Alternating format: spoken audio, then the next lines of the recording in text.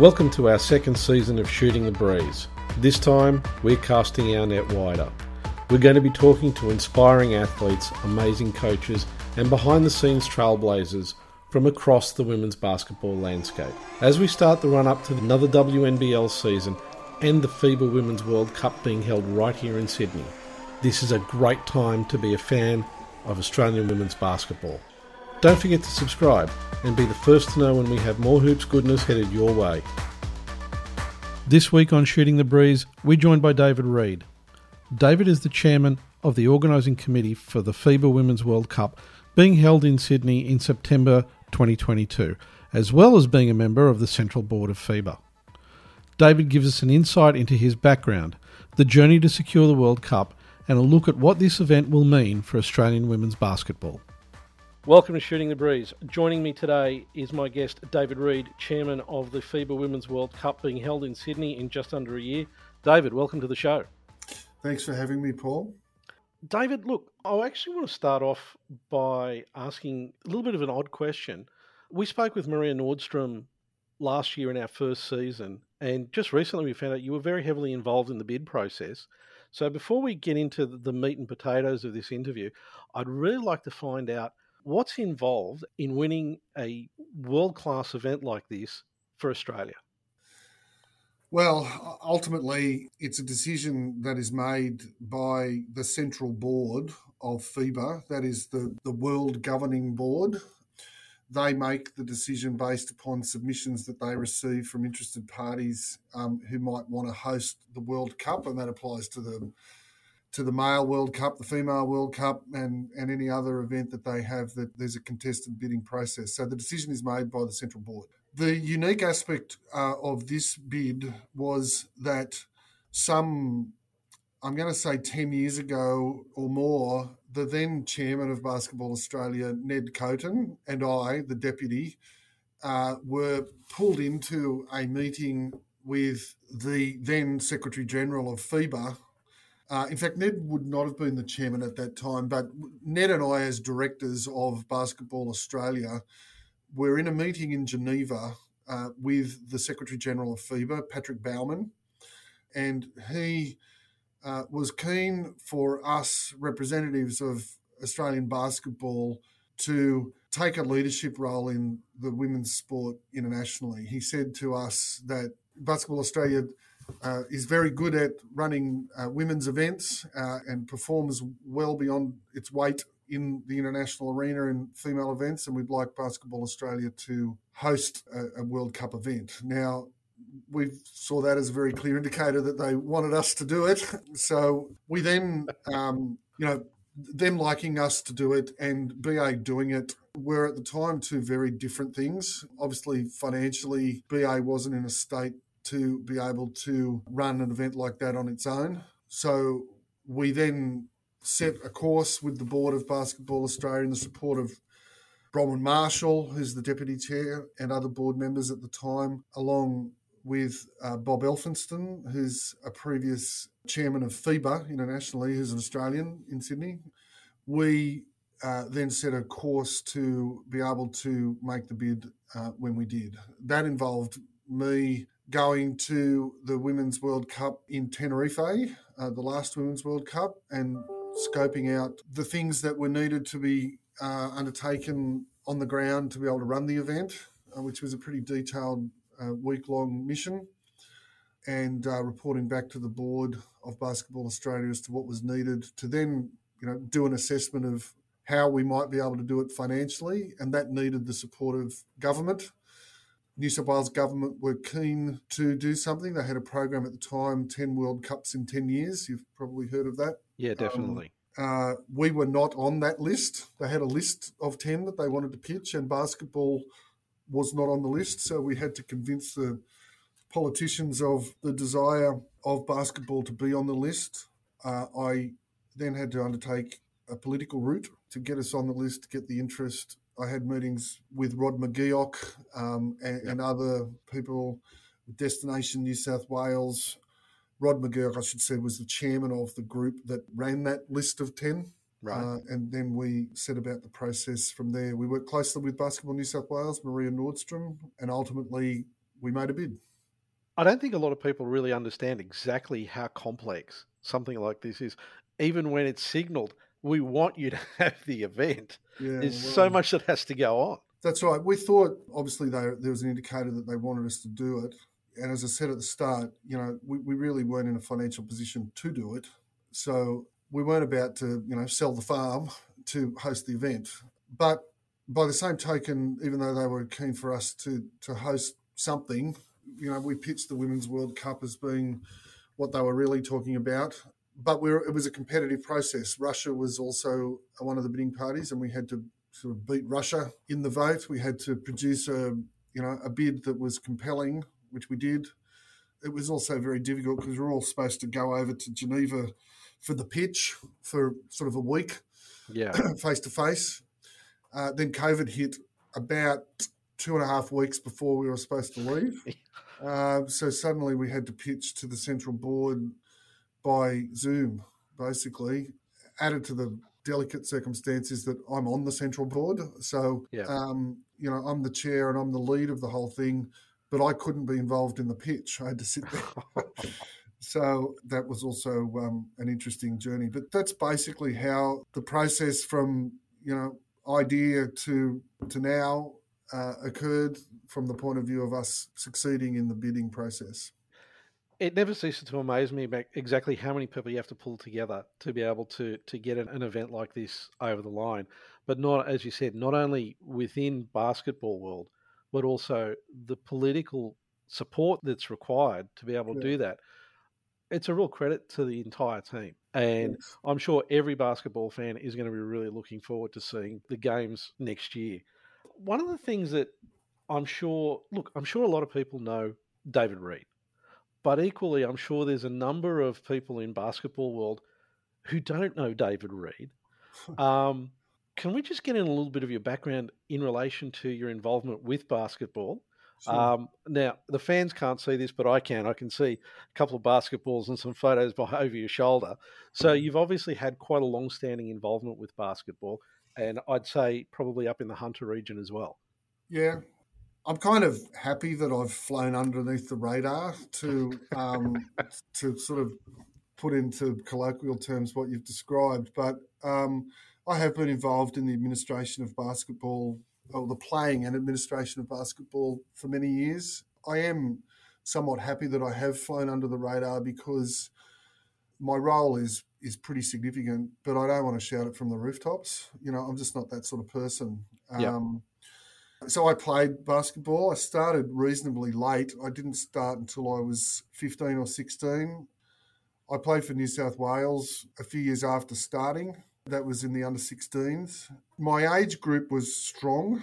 We go up by 2 years, each age group in our sport, and you're either a bottom age or a top age player. I played for New South Wales as a bottom age player in a top age competition that had Luke Longley, Andrew Vlahov, Shane Heal, Andre Lamanis. My age group was very strong. And therefore, I really, as a player, was always never really going to make the heights of those guys. As a top age player, I got asked to try out at the Institute of Sport. I work very closely these days with a fellow by the name of Patrick Hunt, who was the then coach of the Institute of Sport, who delights in telling me these days that he cut me back then. So I didn't make it to the Institute of Sport. I went instead to, I live in Newcastle and I'm born and bred in Newcastle. I got asked to go to Sydney to a private school called Barker College on an academic scholarship. Anyway, finished at Barker. I came home and played for Newcastle. I never played NBL. I had to make a decision between study and sport. I was a chartered accountant in my original career. I had to make that decision early. I then became a lawyer, did law and qualified in both disciplines, accounting and law. As you can imagine, there wasn't a whole lot of time left to be able to play a really high level of sport. But I continued playing, and I still play. I still play to this day. My son is now playing high level of representation, and he and I still play together once a week. Whilst I took the academic path and the career path of my decision instead of the basketball path, I always was known by some of the powers that be as a person who had obviously basketball ingrained, but had that business, accounting, legal experience and abilities. So I got asked by two board members of Basketball New South Wales, Yeah. John Davidson from Port Macquarie and Adrian Hurley. Adrian was the chairman of Basketball New South Wales, and I was asked to go onto the board of Basketball New South Wales as an invitee to specialise in these accounting, legal, governance type issues. Yep. A couple of years into that role, there was significant discord between each of the states and territories associations and Basketball Australia at the time. Yep. Some of the influential states, New South Wales being one of them, decided that they should try and build a bridge with BA, and Victoria nominated someone, and New South Wales nominated me to go onto the board of Basketball Australia to try and make a connection. The Victorian fellow was Ned Coton, who I mentioned a moment ago. Yes. And Ned ended up being the chairman and I ended up being the deputy. We worked quite closely together on the Basketball Australia board for many years. We then, to the next level, realised that BA needed to really make a connection with FIBA internationally, both as to having a voice in deliberations, but also, the whole competition structure was changing within FIBA, and we realised those decisions were being thrust on Basketball Australia without having a real seat at the table. So Ned was elected onto the competitions committee of FIBA, and I was elected onto the legal commission of FIBA. And then ultimately I was appointed in 2019 to the central board of FIBA. There's 9 elected positions, and I'm one of those. It's quite a journey. When you really get into it, you've had quite a journey from, player right the way through to the position that you've reached now. I've got to say, it's really impressive from the point of view of the engagement that Basketball New South Wales and Basketball Australia have taken in terms of understanding we need to have a commercial business mind to our sport. Yeah. It can't just be about the sport anymore. We're about trying to generate and make this more of a long-term prospect within a country where really there's 4 or 5 really major sports that suck up most of the audience and eyeballs. So from my point of view, looking at it as someone who's been heavily involved in business for many, many years, I think it is a great move to see that done as a proactive approach. I agree with you. There's no doubt if basketball is going to play in the big leagues, as it does, it's a popular sport. Its grassroots participation is significant when compared even with, AFL, rugby league, soccer, netball. It's right up there. But there is a balance, I think, is important, Paul, to remember that you can't have a board of all business people and lawyers and accountants. Very I think the sport, and this is the point, the sport needs a blend of interested basketball people and those, leaders of industry and business. I think that the sports that enable those two very different personalities to work together on a board succeed in most circumstances. But then to find someone, this is back to inward looking of myself, to find someone who has the sport inbuilt and has the business and the legal and the accounting, that's been the catalyst to me elevating through the ranks on this journey that you've described. Without a doubt, you need to have, I'm not meaning it to be trite, but you need the fans and you need the business-based fans to work together to be able to build the organisation that will then help to build the sport overall. And I know we're totally going off script now, but I think one of the areas where it's really, and it's always been a question for me, is that whole area of there's so many people who are playing, but where do we get that continued engagement, and how do we grow the engagement of taking those people and making them fans at the elite level? And we talked about this just a little bit before we started the interview. There's so many people out there that go to watch games at association, but they don't seem to always translate in the same numbers to like a level like the WNBL. And it's I think events like this are going to help catalyse, bring some of those fans across, but it's really important for us to identify why that doesn't happen so that we can try and bring them over and help to build the local elite competitions. Yeah, look, there's no doubt that's a part of the legacy motivation to undertake this project of running the World Cup. It strikes a chord on a number of different levels, Paul. It's, firstly, it's the players who, the young girls who might see their hero playing in the World Cup in Sydney, who might then be motivated to play at a much higher level and want to be that person. That's certainly the story that Lauren Jackson has relayed to me personally, where she was a young girl who saw the 1994 edition of the Women's World Cup run in Sydney, and that she credits that seeing that level of playing live as the motivator to get her to the level that she did, which is quite amazing. So I think there's the player that's already playing who might then strive for a higher level. There's the player, the young lady or boy who doesn't play at all, who sees this and then is motivated to give it a go. Yep. I think that's a level.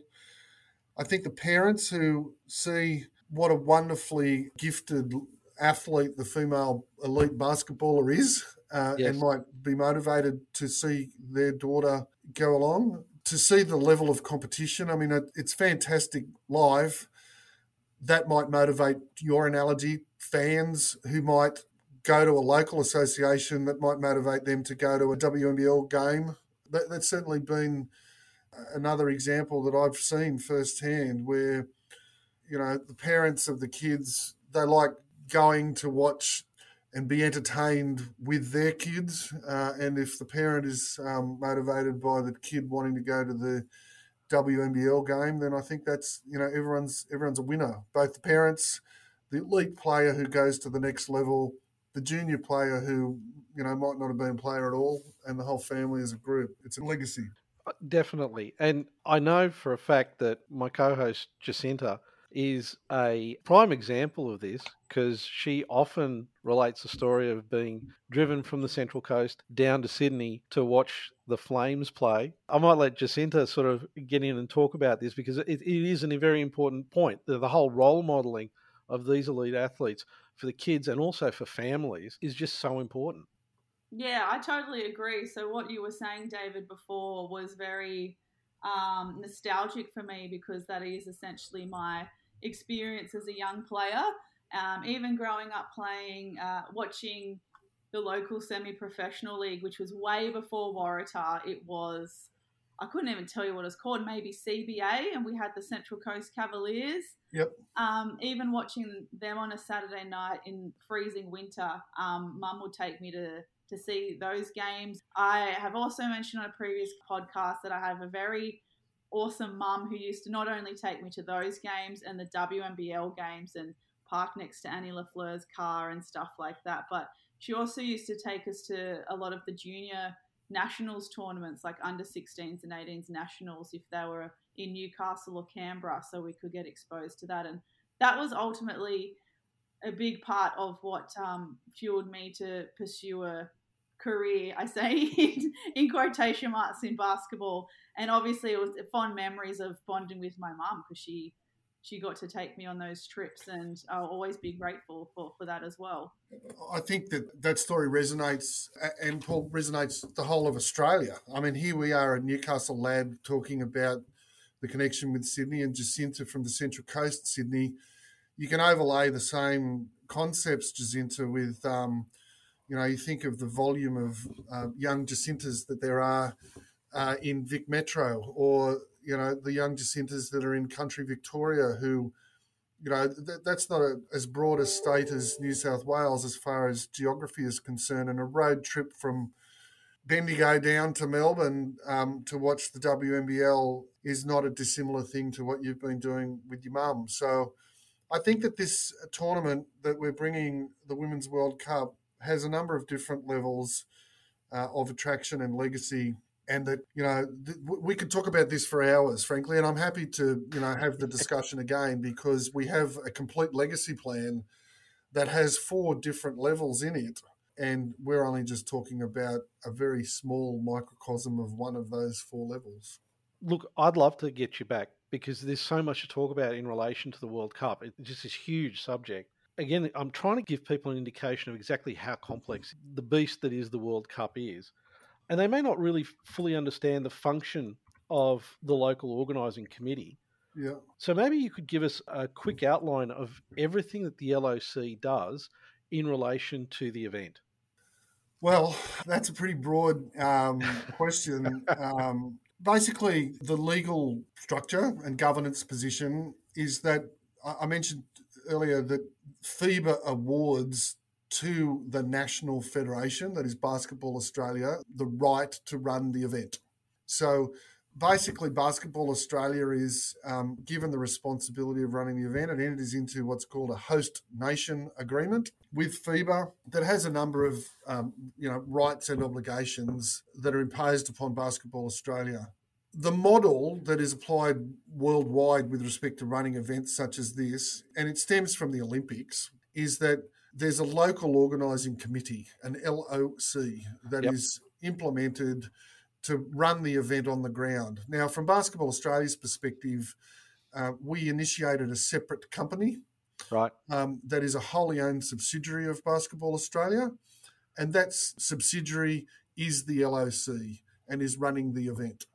The reason for that is that there's a separation of the rights and obligations because there's some serious legal and financial obligations that are adopted in running the event. Yeah. The idea of having a separate legal entity to the mothership that is BA, makes a lot of sense from an asset, protection perspective.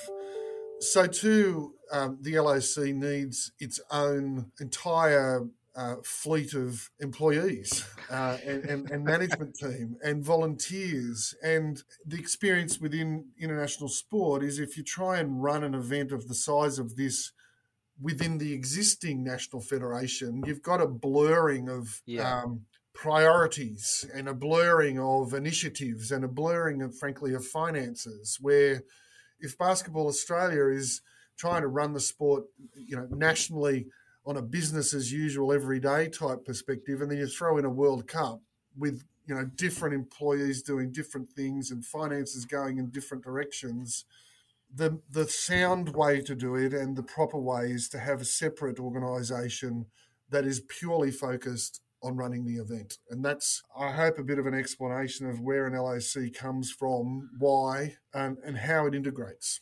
Yeah. Look, I really see a whole lot of benefits for that because apart from everything else, if it could be done as part of the whole BA and federated structure of basketball, it becomes this huge, very unwieldy thing. And anyone who's been in a big meeting with more than half a dozen people knows it's really hard to get a decision because you got so many different opinions coming into the mix. Well, I think it's important to identify that we are answerable to BA. Of course. We have such a wonderful relationship with BA, obviously stemming from the fact that there was significant connection between the LOC and the BA from the get-go.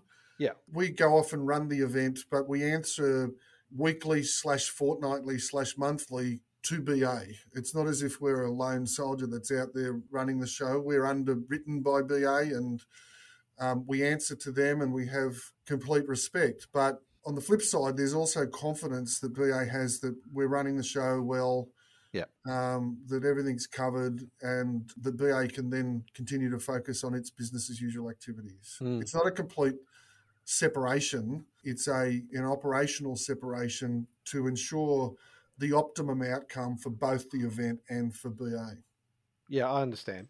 One of the things that interests me about the whole event is there's two parts to it from my perspective. So there's the event itself, and then there's what's going to follow after the event. And you've mentioned the legacy program, and obviously the board must have a vision of what they're hoping will happen for basketball going beyond the event.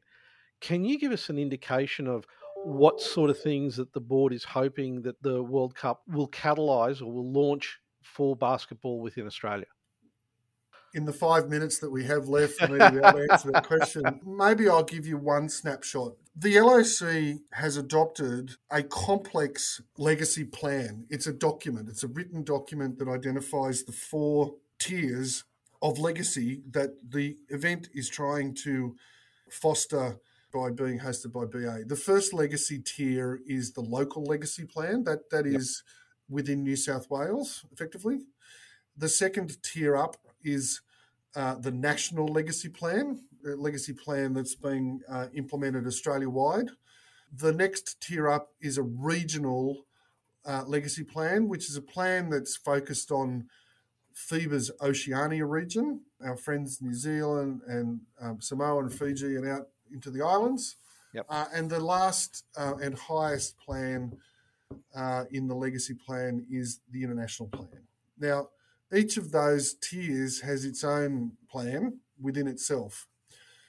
To try and help give an example of one of the practical things that we want to try, we need to be careful we don't try and bite off too much here. We need to try and focus and make sure that we get an outcome. So one of the things that happened very early in the piece, I mentioned that Maria Nordstrom from Basketball New South Wales and the then chairman of Basketball New South Wales, Bob Elphinston, were involved in the process early in the piece because we saw the potential to implement within New South Wales a very strong and tangible legacy plan. And that plan is underway at the moment.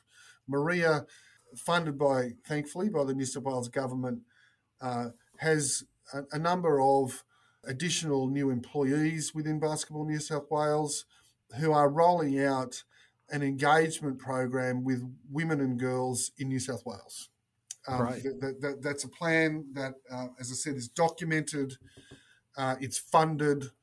It's got bodies, filling the gaps that would otherwise be there if we didn't have this event and the funding to be able to increase the volume of participation of females in our sport. Now, that is both introductory young players, keeping interested those existing players, attracting parents to become coaches and score bench and other match officials. That's a broad, expansive plan to improve and strengthen female participation at numbers of different levels in our sport in New South Wales, full stop. And that's happening. We're getting, as I said, it's underway. We receive reports monthly from Maria and Basketball New South Wales as to the volume of touch points on all of these various metrics.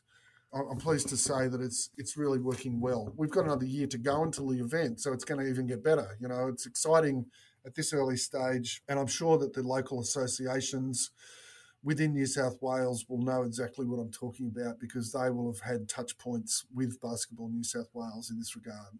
The example I'm giving you of how that is parlayed is that Maria and her team have worked up a model, and that is a concept plan, a blueprint with peripheral information and documentation, a whole suite of information that can be given to a local association, for example, to attract young women and adult females into the sport.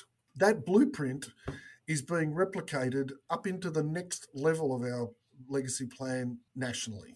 So this isn't just a New South Wales show. This is a whole of sport, a whole of country legacy to increase the engagement and involvement of young girls and women in our sport.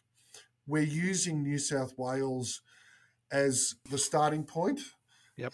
It's also a focus because the majority of people who are going to come to the games will be in New South Wales, be from New South Wales. We're going to roll that out nationally so that the same expansive approach to attracting young females and women to our sport will be replicated just as it is in Bankstown in Sydney. It could be, delivered in Mount Gambier, in Logan, in Brisbane, in, any other association Australia-wide via Basketball Australia into the state governing body or state or territory governing body and then down to the local association. We thought that really important to structure it and then have it portable and expandable across the whole of Australia. Great. It sounds like a really exciting program, and it's something that we're definitely going to want to try and keep across as we continue on the journey towards the World Cup. And also, obviously, when we do touch base with not only yourself, but, other people involved in the World Cup as we continue that journey along. Now, David, I do understand that you are a busy man and you do have something else on. So I really appreciate your time. I definitely would love to get you back on the show because there's a whole lot more that I'd love to get into. I'm happy to do that. I really, sorry to interrupt. Don't hesitate. This is a story that needs to be told so that we increase the volume of interest, and I'm very keen to do that. That's why I started this 10 years ago, as I described. So don't hesitate. I'm happy to speak with you monthly or whatever it takes. No, that'd be great. David, thanks so much. Really appreciate your time. Jacinta, thanks so much for your time as well. And we'll speak to you soon. We will. Shooting the Breeze can be found on Apple Podcasts, Google Podcast, Spotify, and iHeartRadio. Don't forget to subscribe and share the podcast with all your friends.